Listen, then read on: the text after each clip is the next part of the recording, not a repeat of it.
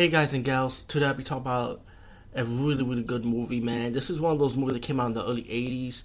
I don't know, even though it was done by Warner Brothers, it still felt like it's underrated because not a lot of people talk about it, but I know of, personally. And I think I'm hoping for this movie to have like maybe a Scream Factory release or a Shout Factory release on Blu-ray one day with good special features. And if you're a Sean Connery fan, let me just say this is one of many of Sean Connery's best movies, in my opinion. Like, if you want a serious Sean Connery movie, this is it right here. And the movie it takes place in space. It's called Outland, and it's not like one of those space movies when you have an alien invader, you have a robot destroying things, or you have a mutant creature or a virus running around. Well, I don't know about the virus part, but you know, it's like it's more human based, which I like. You know what I'm saying?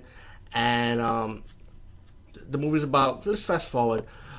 You have the story about some people dying in this mining station. And it's a big mining station too. A lot of people work in the mining station, and suddenly you get these people causing suicide, killing themselves for no reason, and you get Sean Connery's character who moved into the mining station with his family.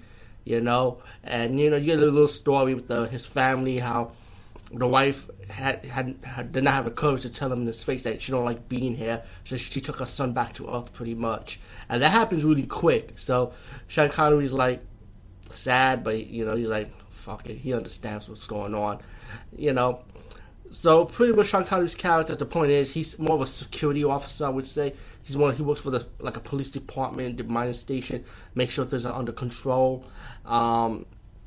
And as people dying like from suicide, killing themselves, there's an investigation where Sean Connery realized that something's not right here. He's having help from this female doctor that he went to, and it's like mainly the female doctor is like the only friend for him in the mining station because he's the one that she's the one that he trusts to help him out to solve this case. And then you start finding out there's like these chemicals, like these drugs that are like causing these people to die.